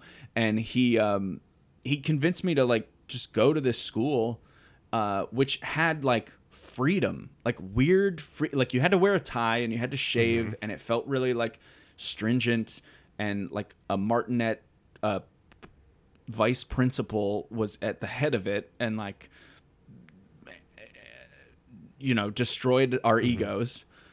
But you got to like, they just trusted you because it was a private school and there weren't any rules, and they were like, you can go eat wherever you want.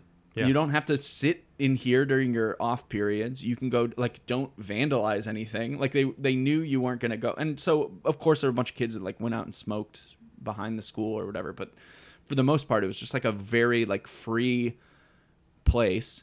And then there was a theology department, and it was all male, and between those two, Right. between the lunch table and the theology department, a lot of toxic shit. And then football, like, Right. but football, honestly, like locker room talk, football players usually just gross, usually just like, I have jock itch, and like, Right. I, you know, would, you know, daring people to eat something disgusting, and like, Right. like not even hazing, just like a friendly, like, what's the most disgusting thing we could think of? Right. And like, let's Smell all my go, sweatband. Yes, you know, like yeah. stuff like that, Throwing your sweatband at somebody, Right. and maybe calling someone a slur, but like getting hammered with them. A lot of camaraderie, and it was Yeah. good. The lunch table was where like, that's where you got sort of bullied, and I told you I wasn't bullied, Yeah. but like people would just, they'd ask you about your girlfriend, and then you'd like say something, and they'd be like, yeah, you're gay because you've never had sex with her. And you're like, okay, Right. leave me alone. Like, I don't want to talk to you. You don't seem like a good person. And like, I'm going to go sit with the football players because this sucks. Like, Right. whoever you are, you suck. And it was such a big school that you would have those interactions where you're like, I don't really know this person. I see them every day, Yeah. and I hate them. And so you'd have like animosity for your fellow man. Then you go to the theology department where they tell you like just batshit stuff. Right. Like telling you, I mean, the thing that comes to mind wasn't even, it isn't anything that like made me feel sexist, but like I remember they showed us, it was just Fox News. They were just giving us Fox News and painting it as Yeah. something the Pope would have added to the dogma of the Catholic Church, and it wasn't true. And it was like stuff like Terry Schiavo, Yeah. like the most complicated issue of that month that we were talking about was Right. like, should a man who married this woman who's clearly a bad guy be in charge of like the fate of this person, or should it be her parents? And like, what right do parents have? And I honestly shouldn't just be the doctor. Yeah. And like, isn't this just a hard thing that humans have to deal with? And like all these things that like in my head, they just stuck it inside. Right. Like, no, this person's alive, and you have to like treat them like a living person. Same with abortion, same with, Yeah. you know, so in the, like, it's almost not toxic when you think about it, because it's like, I'm telling you to respect other human beings as Right. much as possible, but under the dogma to which I subscribe.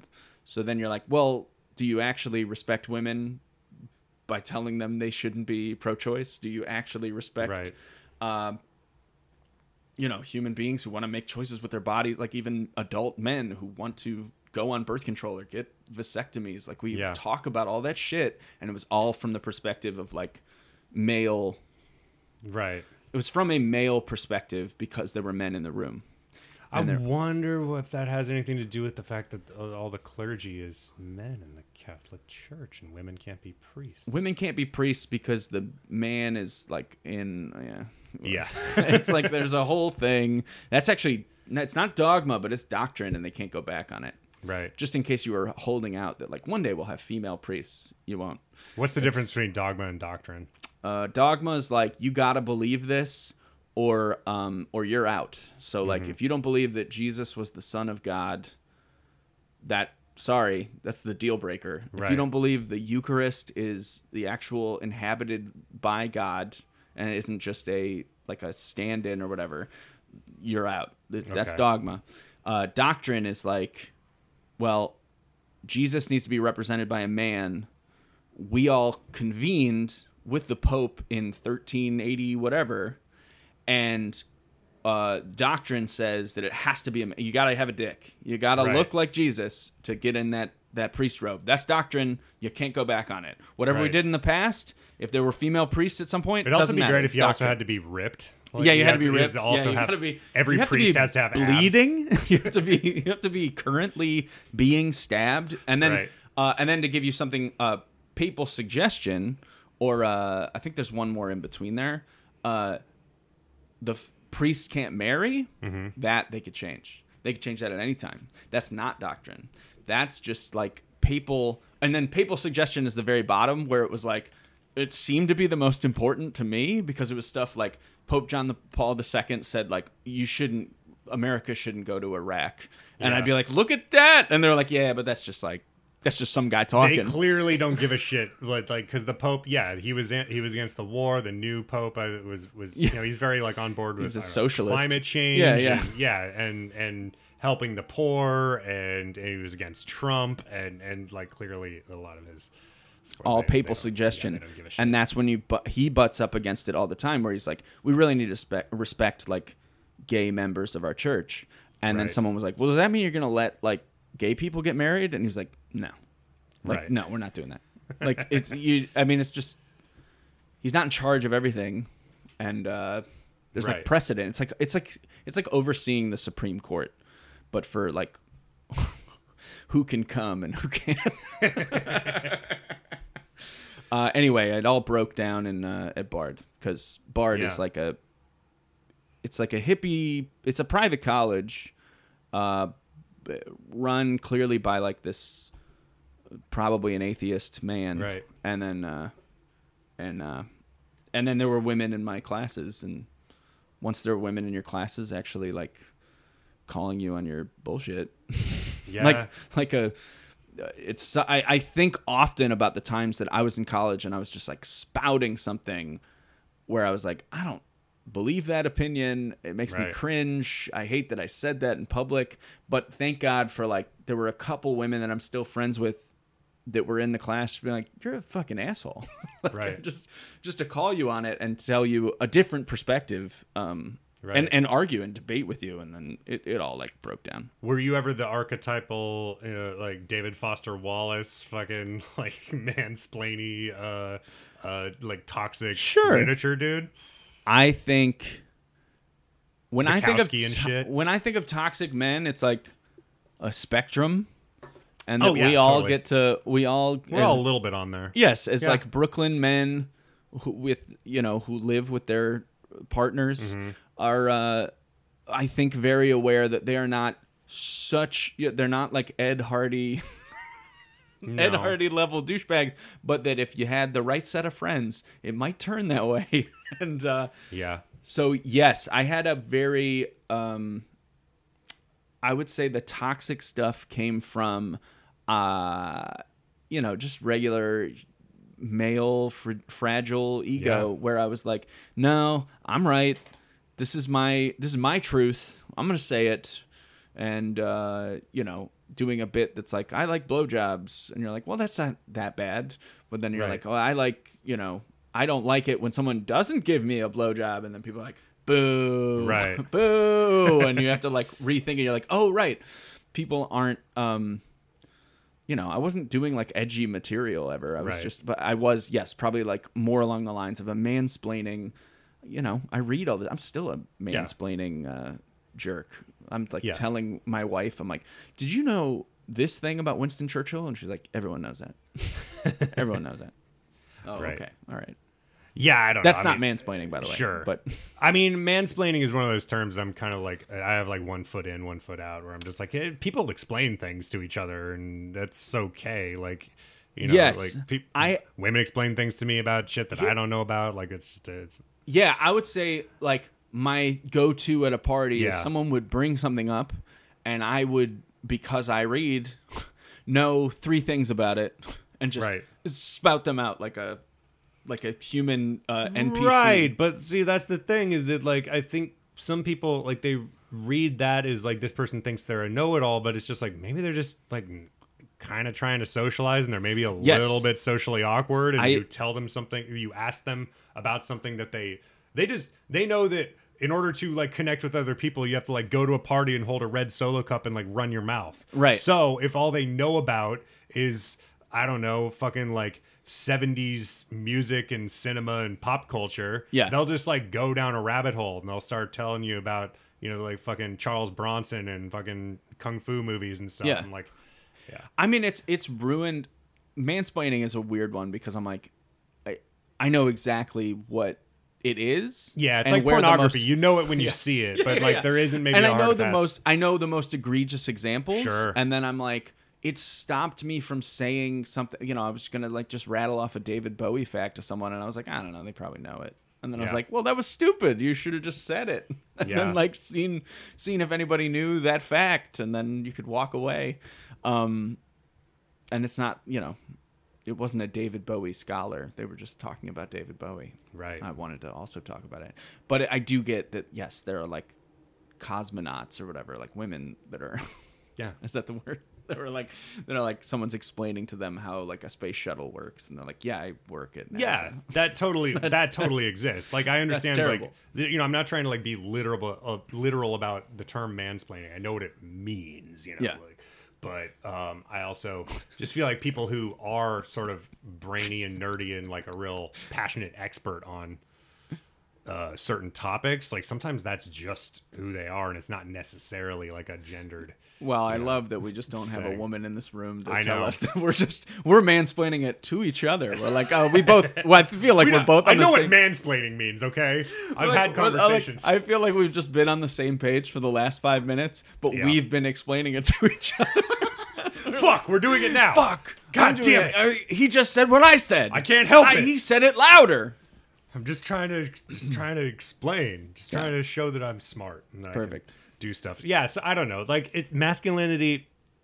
I mean, again, not to sound like a fucking, I don't know, like a aggrieved or like a victim about it, but it's a tough area to navigate, to just like be a dude and try and be a good person. Yeah. Sure. And because I feel like there is an overcorrection, perhaps, and there is, and I'm often very skeptical of dudes who will just, I don't know, put feminist in their Twitter bio or something like that, where it's just like, I need to broadcast how much, where I'm just like, I don't know, there is that like performative wokeness that's always sus to me, and yet it's like, I won't say that I've never like done anything like that either, because like Oh yeah, absolutely. Well, I'm more on the, when I think about it, I think of how toxic it is that I got the defensiveness kicked in, and my knee-jerk reaction was when people were talking about all these things for the last 5 years. I was like, yeah, but I'm not as bad as like you're not, these 5 other not people all men. of the not all men, not me. Yeah, like literally, like not me. Right. Because that is a gross reaction. Sure. And also, you should just be taking stock of like the wrongs you have done. Yeah. So that you can be the best person you can be. Yeah. Which is literally what they were trying to teach me in Jesuit school. They were just doing it wrong. Right. But like, instead of asking the shitty question, which is like, how bad can I be before I've broken the law or before Yeah. I've done something unethical? And you're like, well, you should be thinking like, how good of a man can you be? Right. How can you leave the world a better place than how you found it, which is going to be harder apparently than any other generation that's ever lived. Yeah. We're going to leave a shit box to our children, but also like, can you teach your kid like, okay, these aren't skills that are going to help you dominate other people and be competitive in your field, but they're just ways to be like kind and like connect to other human beings, which is ultimately more important. And it's like, that's It's all hard I to- was looking for. Sure, but it's hard to fucking convince people that that's what's important because that's not what our society rewards, is it? Well, not until you use stamps.com on this, because we've been connecting. Capitalism. And let me get this ad out. No, yeah, that's. By the way, if any advertisers do want to sponsor the show, I think you could just do it. let me know. The only You could just sponsor, make the URL. the only offer I've ever gotten from a sponsor was an Instagram DM that said, "We think you'd be a good brand ambassador for this electric shaver called Smooth My Balls." It's like a manscaping, like men's That's, grooming thing. I was like, I don't know if that. I mean, I wonder where that fits on the How much? spectrum that we've been talking about it. Yeah, but like, is that's just a man taking care of his body and loving himself? that's just self hygiene. I'm that's not self-care and I'm not hygiene. opposed to that. I wasn't like disgusted. I was like, yeah, But okay. it's a gendered razor. So I guess so, but yeah. But they do that in either, I don't know. You probably do have to, like, maybe if it's like an electric shaver, like scrotum skin is maybe a little different than labia skin. So Sure. you have to like have a little bit different device. You also don't shave your labia. That's just the part. Yeah, sure, that's the Yeah, inside. that's- Well, the outer part, Sure. around. Let's name all the parts. Let's name all the parts. We got the clitoris. We got the urethra. We got the labia majora and minora. Oh, good. We got the man. frenulum. Male, I know that's male in there feminist. somewhere. Yeah. I No, don't know. performative wokeness, by the way, is just hated by all people, including, your anarchist, as I'm sure you know. Mm-hmm. I have trans and queer friends that are just like, I was at a meeting and someone said he, him at the beginning, like, my name's Dan, he, him. And they're like, yeah, we know. Yeah. like they're, and maybe that's just them being judgmental. Sure. I mean, like, I see where, like, stuff like that, I'm like, I like your spirit. You don't necessarily have Yes. to, like, it's fine. It's fine. But I also, like, and I'm not going to, because the thing is that stuff like that often becomes fodder for, like, right-wing reactionary people. Oh, sure. And they'll just start, like... Yeah, they'll put it over yeah, there's a fucking South soy Park. boy with his pronouns and Yeah, stuff yeah. like that. So, like, I try and not give anybody that much ammo, even Right. though, like, I don't really care what they say. I'd rather not contribute to anything that's going to, like, I don't know, let someone... I don't know, have leverage or ridicule over me, Yeah. because I already feel kind of shitty about myself. Yeah. I don't need some fucking jerk off telling me I'm a soy boy. Like, I know I'm sensitive and stuff. Like, I get it. Beautiful. Yeah. So I don't know. It's a tough area to navigate, I guess. So other mental health stuff. How is your mental health journey been just overall, and not even in terms of masculinity and stuff? Yeah, well, I think it's all like tied together. Sure, of course it is. Because when I started going, my therapist and I, it's like a safe zone to. We had one thing where he just talked about Carly Kloss's legs for like 5 minutes, and I was like, all right, like that's cool. Like he's a very, it's like a safe space for us to all Right. to discuss our male instincts, I'll say. And And, you know, toxic masculinity is what got us into depression in the first place, I think. I don't know how you are. I mean, yeah, I mean, that's a big part of it, for sure. I think, how do I put this? I know people who are on the other side of the toxic masculinity spectrum from where I'm trying to be. Yeah. Who are just like leaning into just being as much of a shitty dude as possible. And I think they're also very depressed. Yes, I think they're all depressed. Yeah. And, like, I think I took a long time to just be comfortable in my own skin.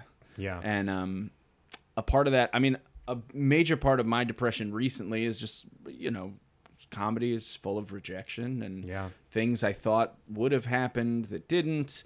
And then I waited, you know, speaking of toxic bullshit is, you know, I waited to, my wife and I have been together for 11 years, but we got married like 3 months ago. Mm-hmm. And it's because I was waiting for like the comedy career to take off. Like I was waiting to make some money and to do something with my life instead of like making her marry like a schlub that, you know, I didn't feel good enough for her and she didn't, you know, I was making her wait too long. It was a lot of things where I was like a guilt spiral. That's a complicated issue because she's mad at you for not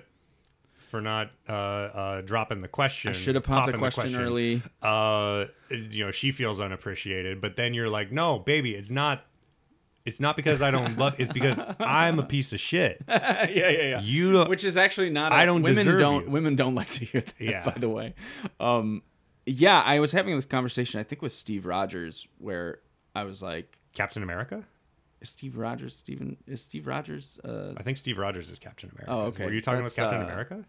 No, there's a guy. He's a comic. His name's Steve. Yeah, okay. Steve Rogers. And I was just saying, like, I knew, like, I don't know the moment I knew, like, oh, I gotta marry this woman, but I knew the moment, like, oh, I basically just asked her to marry me, and it was like 5 years ago. You know what I mean? Like, it was like, oh, whoops, I just realized, like, I'm happy and I want to do this forever, and I just didn't like buy the ring and do what I was supposed to do formally. So, and it was like I got her a camera. You know, for her birthday, and she like sobbed because it was like a camera that she could. I shouldn't be talking about this, but it was a private moment. But it was like a moment where I was like, oh, like I got this. This wasn't to like put something on. This was like so we could make something together. This was like something I wanted us to have together. Right. I know it's just like an object, but the thing it like meant a lot. And then we got a dog, and it's like once you have a dog, like what the fuck are you doing? You might as well have a kid. Yeah, that's not true, but. That is how it feels. So I would say my journey's been bad. Once I got into therapy, I got into therapy at 30. Mm-hmm. I needed it when I was 14. I talked to like my school counselors and priests and people that, you know, should have, in my view, done a better job. Yeah. And told me to go to a regular therapist. And then once I sort of had like multiple experiences where I was just putting a patch on the tire. Yeah.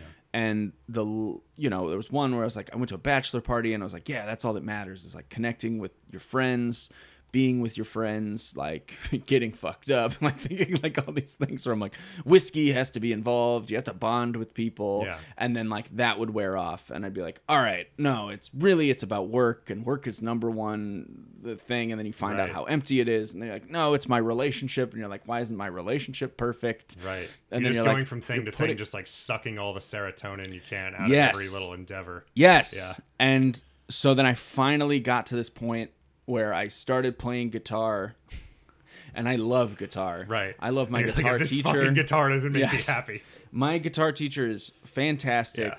Yeah. He is not very zen. Like he's less zen than I thought he was. Mm-hmm. He is a little more cerebral. And he loves theory, and he is a person who genuinely loves his craft. Yeah. And to be in a room every week with a guy like that, and then learn something and like get. So I have genuinely found a place where I'm like, wow, this was therapy. Right. And this was good. But I needed like actual regular therapy. Sure. So whenever I've been playing guitar for like 4 years now, So I've been in therapy for 3 years, and I know because like I got to like a year of playing guitar, and I was like, I am so unhappy. Like I can feel how unhappy I am all the time, and the guitar is like nice, and it's a little patch on the tire every day that I have like 15 minutes to get better at something. That's just for me. It's like spiritual, just for me. And I was like, no, something like broke. And I was like, I don't know what it is. Like I quit drinking for like months, and I was like, it's not that. And I quit smoking. I quit eating sugar. I like did all these things where I was like, nope, it's not that. I know what it is, and I like didn't want to face it. And it was something that I should have just taken care of. You were willing to give up all this fun stuff, drinking and sugar. Oh, I and came all that back. Stuff. Oh, you came back. Yeah, but you would rather test all those variables first before going to therapy. Yes. Wow. And then and then therapy, and I take Zoloft now. And, I had a bad experience on Wellbutrin, which I have. Is that a similar compound? Is that Wellbutrin fucks with your dopamine. Okay. Which is always bad. Right. I'm not saying it's a bad drug. It works for a lot of people. Right. And I have friends that are just like totally normal on it. Yeah. But certain people react to SSRIs, like it just sends them way up. Right. And that's the first place I went. I'm on an SSRI now. So Wellbutrin's an SSRI, right? Yeah. Yeah. And and Zoloft is too. Zoloft is a SSRI? I thought it was it's just mild. NAOI. It's mild. Oh, I don't know. Maybe it is. Maybe it is. Like I think it's a different. It's like a different. It only Zoloft only plays with serotonin. Like that's it.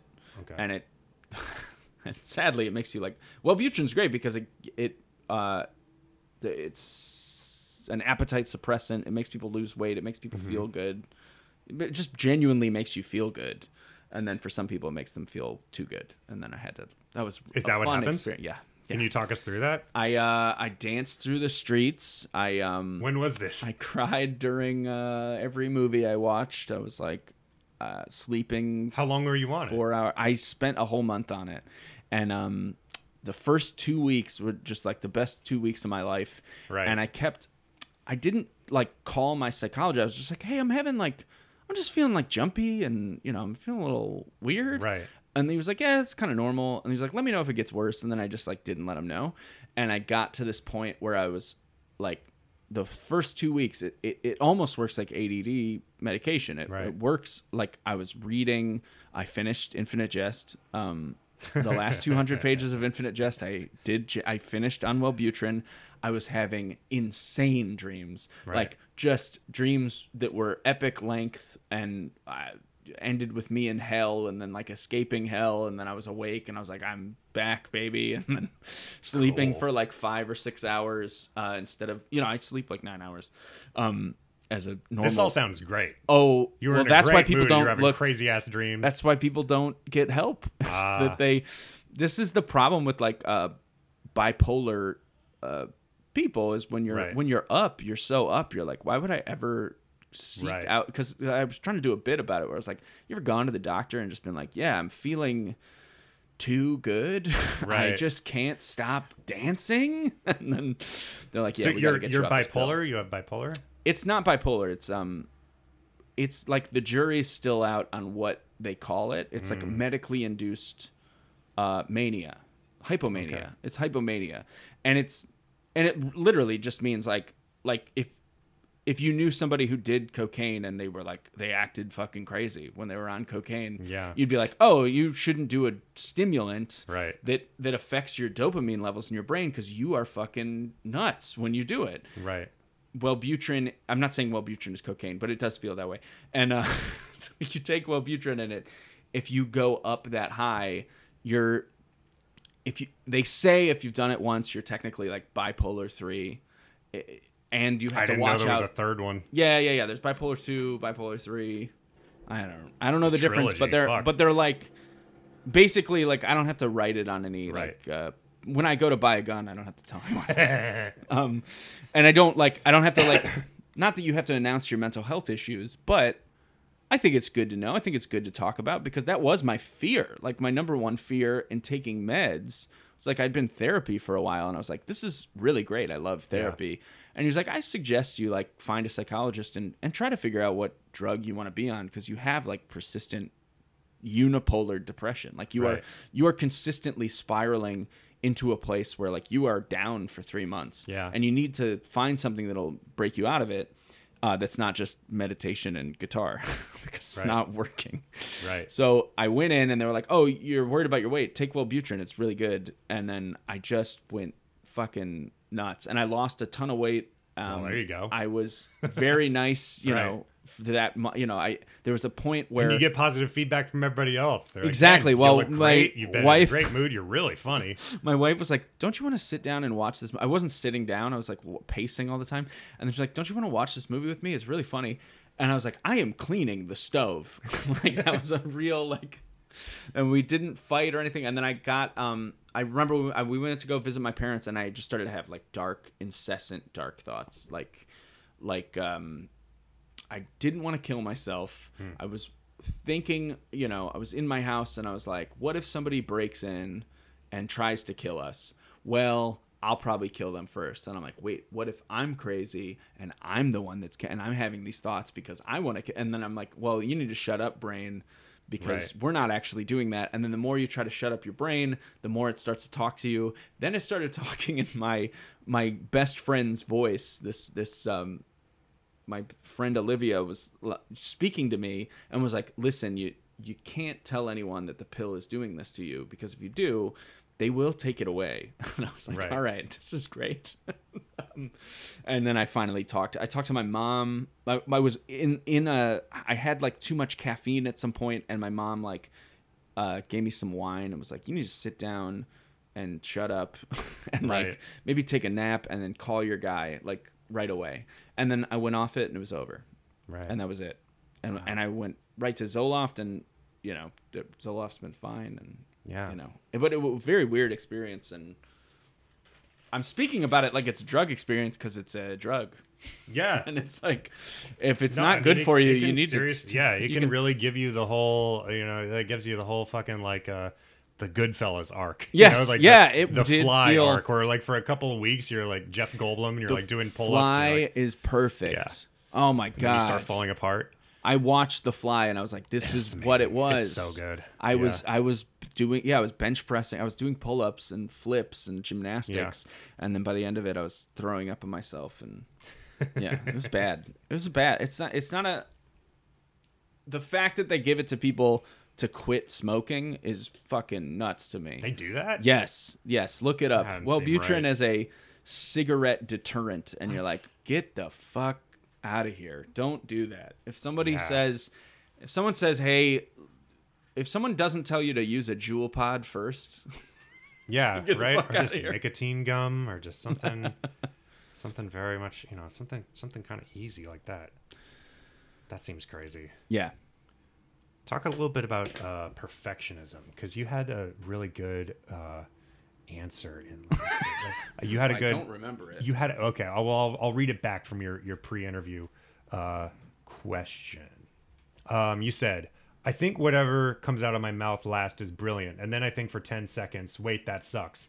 Also, I could also be making a TikTok or a joke or a character every day, but I don't do it because I don't like how I look, I don't like the joke, and I think people don't like me, and on and on. Yeah, that's pretty much it. That's the description of writing, I think, is that when you write at least fiction or nonfiction, you're writing an essay, maybe a comedy bit, but comedy's a little more fun in some contexts, is that you're like, wow, you have a moment where you're like, this is just the best thing I've ever written. People are going to love this piece of writing that I'm doing, like especially fiction. And then you read the draft you wrote and you go, what is this? This is absolute garbage. Like this is the worst thing. I can't believe anyone would hire me to do anything if you got hired for it. Or so imposter syndrome comes up. I know you're asking about that. Yeah. And you're like, I know I've written 10 other things. I know I've finished a book before, but for some reason I'm like, there's nothing good is ever going to come out of my brain again. And then like by your third or fourth draft, you're like, actually it's fine. Yeah. Like the original idea is there. It was actually kind of good. Like that's fine. Like this part's good. And I just needed to move this around and I needed to add a lot and cut. I needed to cut the first 2 paragraphs because it didn't actually start until the third. And it's just editing. And that in itself is what makes a perfectionist a good writer, and also how it makes it miserable to be in. Yeah. And for comedy, what's great and why it's a great outlet is that, and especially now when you saw me around the corner, is that I'm just having as much fun as I can. I knew what I came to say, but I just sort of let go for like 10 minutes. Yeah. And like, that's my own, and that's the same with playing guitar. It's like, if you play guitar and you sing, you can't really think that hard. You're doing like this rote activity with your hands. It's muscle memory. You're trying to belt out the song and remember the words. Yeah. You can't really spend a lot of time thinking about like, well, I don't sound like you can hear in your voice for a second. Maybe you correct really fast. And that's the same as doing like live stand up or speaking on a podcast. I'm speaking extemporaneously. It feels good. I mean, it feels better than sitting and writing. Who, I feel like people who are drawn to something very intense, like performing live or even, like certain sports, motorcycles, like things like that, anything that makes you have to not think about anything else. Yeah. Like it forces you into the moment. It's, it's a meditation. People find that in martial arts. Yes. People find that in, all kinds of sports. People find that in, I don't know, a lot of things. Yeah. And I mean, that's why I've stuck with stand-up, is that when you get to a moment where you're actually connecting with the audience, you actually have, not only are you not thinking, I mean, maybe you're thinking 3 steps ahead of the game, but there is like a little moment of transcendence, which you would not get from writing or sitting and editing something, or like something you're going to put on the internet. That's what I think about. Like TikTok jokes, I'm like, I can talk for a minute. I can get this thing like punched up. Like I know this joke well enough. I've said this joke enough times on like an open mic or Zoom. Like this was pandemic time. This is when I got into it. And I was like, I'm just going to hold my phone in front of my face. I'll see my face. I'll know how I look. And then I like see a big like zit on my forehead. And I'm like, all right, that's strike 1. And then I fumble the joke 3 or 4 times. And I'm like, this is fucking pointless. And then I'm like, maybe just do it. Say it the way you want to say it. If you fuck it up a little bit, that's okay. Just add in the, just don't add the ums and the subtitles, and then just get it out there. Like you gotta like let yourself. You have to just like eventually let go of it. Yeah. And just let it fly. Yeah. Let the arrow fly. That's the hardest. That's one of the hardest parts, is not letting it be perfect first. Right. And that's, I know that. I just fucking deleted a thing. Yeah. A tweet that was doing well, or I put something on Imgur, and I was writing about video games, and I'd spelled the word potions. It like auto-corrected to positions, and I didn't notice. And then it was like racking up, a bunch of likes. Yeah. And then I deleted it, and then it got like nothing, and I was like, oh, right, wow. Yeah, people know what you meant. Yeah, they knew what I meant, and I was like, well, what's the difference? Just leave it. And like, you fucked up the process of people discovering this thing, and it could have just had a typo in it, and who cares? I've found it hard at every point of the creative process to just sort of push through the discomfort of even like looking through, like even this notebook that I have for the interview. This is actually an old ass notebook from several years ago that has like jokes and journal entries and ideas and story ideas and shit in here, and I have a whole drawer full of them. Yeah. And like I read through them and I get so fucking uncomfortable. Oh yeah. Where like half of the time I read through it and it just makes me spiral. It just makes me depressed because I look at my like scribbly writing. I'm like, if I die in my apartment right now, they'll find this and they'll think that I was going to be like the Joker or something. Oh, I like, know. Like this is deranged. This is fucked up. Even my handwriting looks insane. Like this is not good. This is also rough, and I don't like the person who writes. Yeah, this, I think about that one in particular all the time. Is when the first thing they mention when someone's like blown something up is they're like, he had a journal entry, and I'm like, oh, he keeps a journal, huh? Yeah. And like, I guess maybe I should stop doing morning pages and just let it go a little bit instead of just constantly requiring. It's hard. My Yeah, brain. there's that step, and then there's the actual not past the ideation point, just the putting the stuff out there, just editing this podcast too. I can't tell you how fucking uncomfortable I was the first year or so listening to my own stupid fucking voice. Yes, and how many times I say and like it's like that thing of all this fucking stammering and oh my god, fucking shoot myself. Yeah, absolutely. And then the more you edit, the more you know. Well, the good news is that you get better at it. Mm-hmm. And I just interrupted my own thought as I was saying it, which would annoy me when I was editing my podcast. Yep, I do that all the time. But I would get to a point where I was like, all right, I'm going to think as I'm speaking and know what I'm saying, and like I'm talking to someone directly, and I'll get it to a point that I want it, and then I'll have to edit less. And then once I started doing that, I'd start like stumbling and stuttering and overthinking it, and then it just doesn't sound good. And I'm like, why don't I just fucking do it naturally? And the real answer is you just get a producer, and then they're like, hey, take that again, and then you don't think about it. They edit it. It's I mean, if you had all the money in the world, your own producer is really fucking hard, and just realizing makes the amount of times it makes you realize how much you suck. Yeah. Because you're just there with yourself the whole time, yes. And you record the same fucking intro 16 different times, and you're like, what? Yeah. Like, just say you keep fucking it up, and like, there's a more interesting Bo Burnham special, and it would be him just recording himself editing this special. Yeah. And him just being like, God damn it.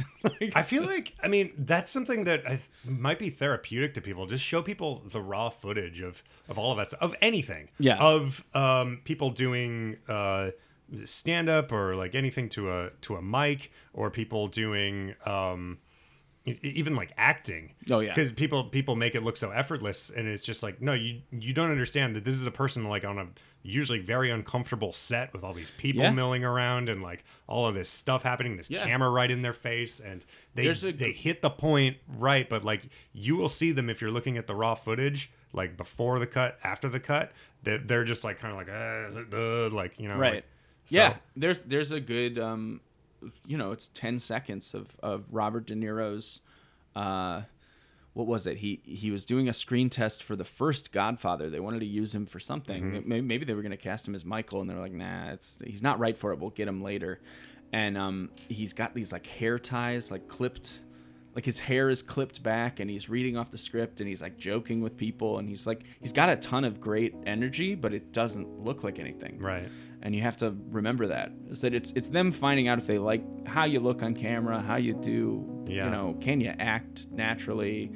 Can you be yourself? Can you be this person? Can you take direction? There's like a bunch of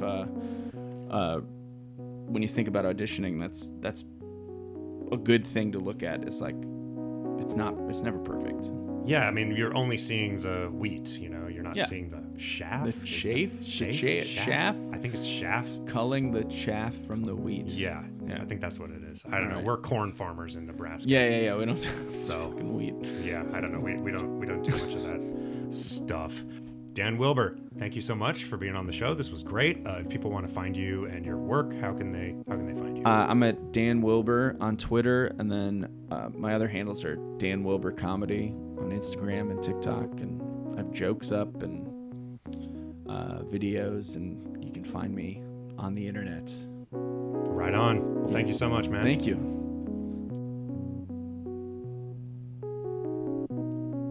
Thanks once again to Dan Wilber for being on the show. Thank you for listening, and appreciate you. Love you. Rate and review us on iTunes. Folks, I was looking, and I didn't see any ratings for the last year. No new reviews. So can you step it up, please? That would be great. Thanks. That would be very cool of you. I'll mention your name on the show. I'm going to keep looking at the reviews and seeing if more come in, and I'll read your name on the show if it's a nice review. Even if it's mean. Even if it's like, this guy doesn't know what he's doing, he prattles on too long, he thinks he's real funny, he's got a stupid voice, he says and too much, he sucks, I hate him, he's a little bitch, he's a fucking soy boy, I don't like him, we should kill him, he should kill himself. I'll read it. Follow me at Bradical Pearson on Instagram and Twitter. Follow this show at Self-Worst on Instagram. Email the show, Self-Worst at Instagram.